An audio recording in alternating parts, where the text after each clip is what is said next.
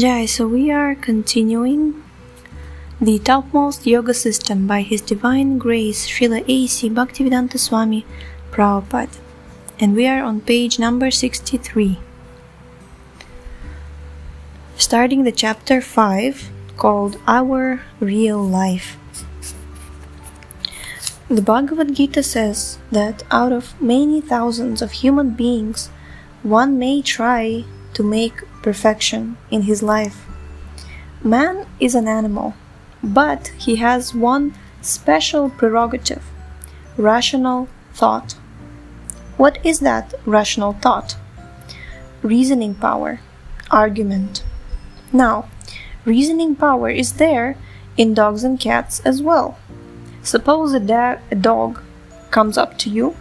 If you say "hut," he'll understand. The dog will understand that you don't want him. So he has some reasoning power. But what is the special reasoning power of the human being? As far as the bodily necessities are concerned, the reasoning power is there even in the animal. If a cat wants to steal some milk from your kitchen, she has very nice reasoning power. She is always looking to see when the master is out and she can take.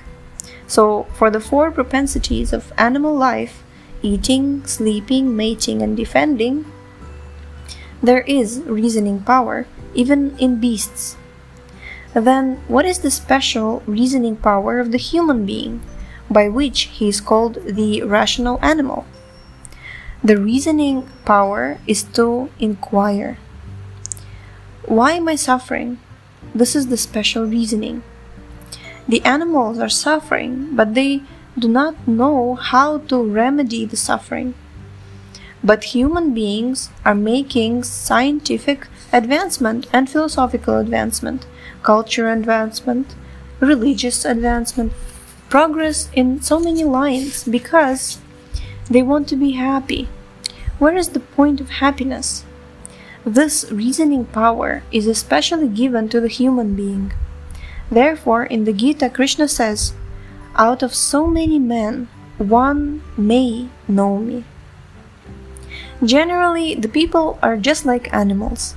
They simply do not know anything beyond the necessities of the body: how to sleep, how to eat, how to mate, and how to defend. And the Bhagavad Gita says, out of many thousands, someone may develop this reasoning power. Why am I suffering? He asked this question, why am I suffering? We do not want to suffer, but suffering is forced upon us. We do not want too much cold, but too much cold and too much heat are forced upon us. When there is some impetus to awaken this reasoning power, it is called Brahma Jigyasa. This is found in the Vedanta Sutra. The first verse says that now this human form of life is meant for us asking the question of how to solve the problem of suffering. So Krishna says that this special prerogative of the human being is not awakened very easily, except by some good association.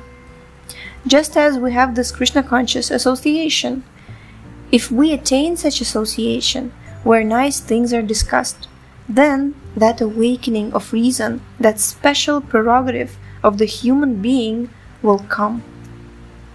As long as this question does not arise in one's mind, he should understand that whatever activities he is doing will lead to his defeat.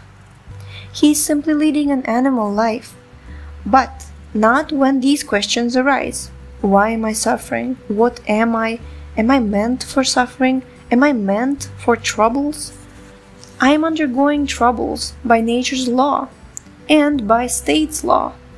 So the question of freedom is how to become free from all these troubles. The Vedanta Sutra also says that the soul, my actual self, is by nature joyful. Yet I am suffering.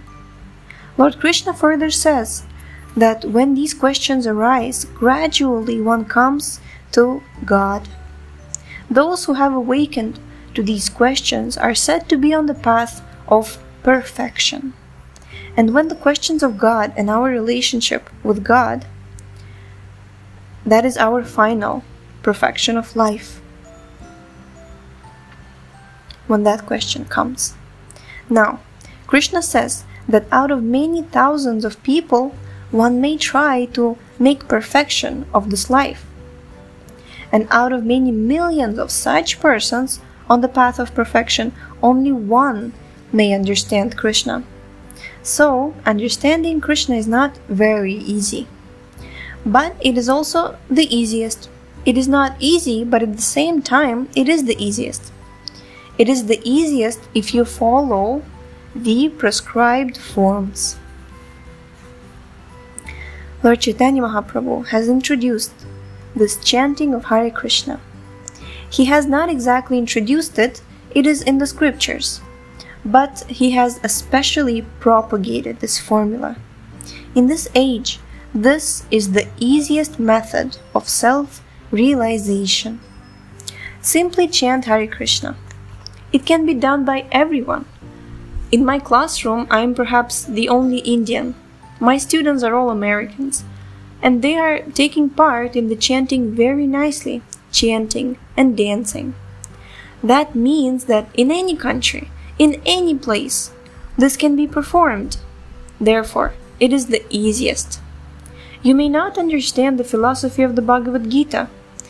That is also not very difficult, but still, if you think that you cannot understand, you can simply still chant very easily, Hare Krishna, Hare Krishna.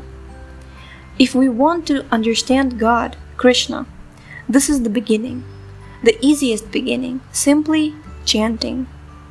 Now, there are many students of my ISKCON institution. This institution is open a little over a year. Wow, this book was written a little over a year after the inauguration of ISKCON. Jai. But some of my students, by simply chanting, by the grace of Krishna, have advanced in such a way that they can talk about the science of God, and they will very easily answer those human questions. So, this is the easiest method of transcendental meditation. Krishna says that out of many millions of people, one may understand him. But by chanting of this Hare Krishna, as introduced by Lord Chaitanya, chanting and dancing, you can understand Krishna within a very short time. Knowledge begins not from Krishna, but from things which we are accustomed to see every day. Land is gross. If you touch it, you can feel its hardness. But as soon as the land becomes still finer, it is water, and the touch is soft. And then again, from water to fire, still finer. After fire or electricity, the air is still finer. And after air, the sky, ether, is finer still. Beyond ether, the mind is still finer. And beyond the mind, intelligence is still finer. And if you go beyond intelligence to understand the soul, it is finer still. From these elements, people have discovered so many sciences. There are many scientists, for example, who are soil experts. They can say by analyzing a particular type of earth what kind of minerals are there. Somebody seeks out silver, somebody seeks out gold, somebody seeks out mica. This is knowledge of gross things, the earth. If you go to finer substances, then you study water or liquid things, such as petrol and alcohol. Go still finer, and from water you will go to fire and electricity. If you study electricity, you have to study all sorts of books, and from this finer fire you will come to air. We have so much advancement in our airplanes, and we are studying how they move, how they are made, and now Sputniks and jets, so many things are being discovered. Next comes the study of ethereal, electronics, ethereal transformations from one thing to another. Okay, just a side point. Ethereal, Prabhupada lists electronics into it, because that included the radio back then, and now ethereal sciences are Wi-Fi and all of these 3Gs, 5Gs, so we have come a lot further in ethereal sciences. Then, finer still is the mind, psychology, and psychiatry. But for intelligence, rationalism, there is only a little philosophical speculation. And what about the soul? Is there any science of the soul? The materialists have none. Material science has advanced to the study of the ether, or the mind and intelligence. But there is no advancement beyond that. Beyond intelligence, they do not know what exists. But here in the Bhagavad Gita, you can find this. The Bhagavad Gita begins at the point after intelligence. When Arjuna was perplexed at the outset, his intelligence was perplexed, whether to fight or not to fight. Krishna begins the Bhagavad Gita from the point where intelligence fails. How does knowledge of the soul begin? It is just like a child is playing. You can understand this child's body is now so small, but one day this child will be a grown-up, like you or me. But the same soul will continue. So, by intelligence, you can understand that although the body is changed, the soul is there. The same soul which was existing in the body of the child is still continuing in the body of the old man.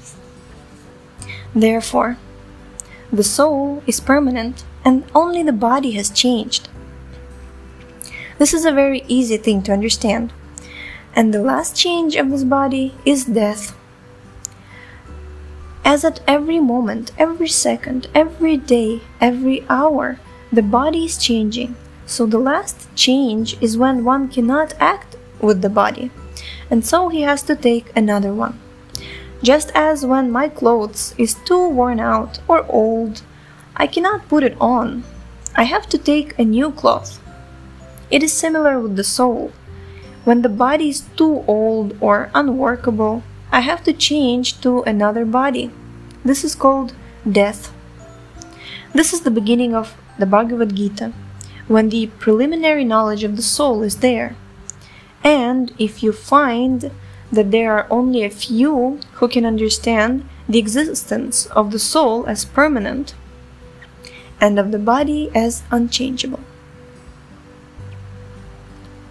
The soul is permanent, body is changeable, obviously, from birth to death. Therefore, Bhagavan, Lord Krishna, says that out of many, many millions of people, one may understand it. But still, the knowledge is there.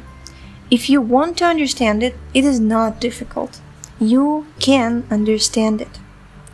Now, we should inquire into the existence of the ego, the finest material substance. What is ego? I am pure soul, but with my intelligence and mind, I am in contact with matter, and I have identified myself with matter. This is false ego. I am pure soul, but I am identifying falsely. For example, I am identifying with the land, thinking that I am Indian or that I am American. This is called ahankara.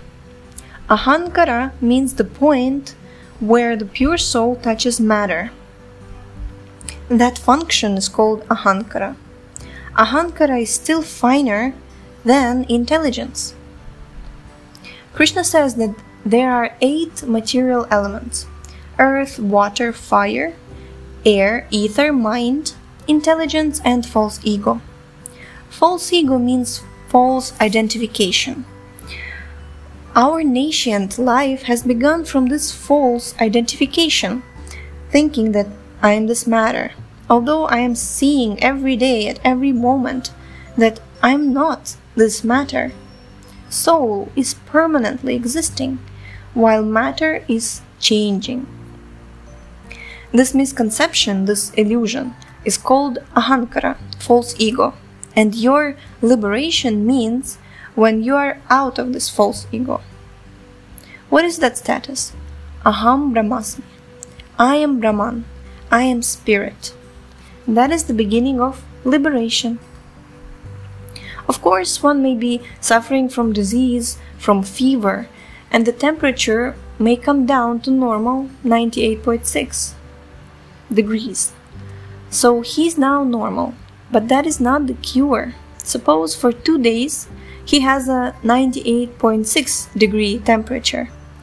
But with a slight change in diet, a slight change of behavior, the temperature rises immediately to 100. Relapse.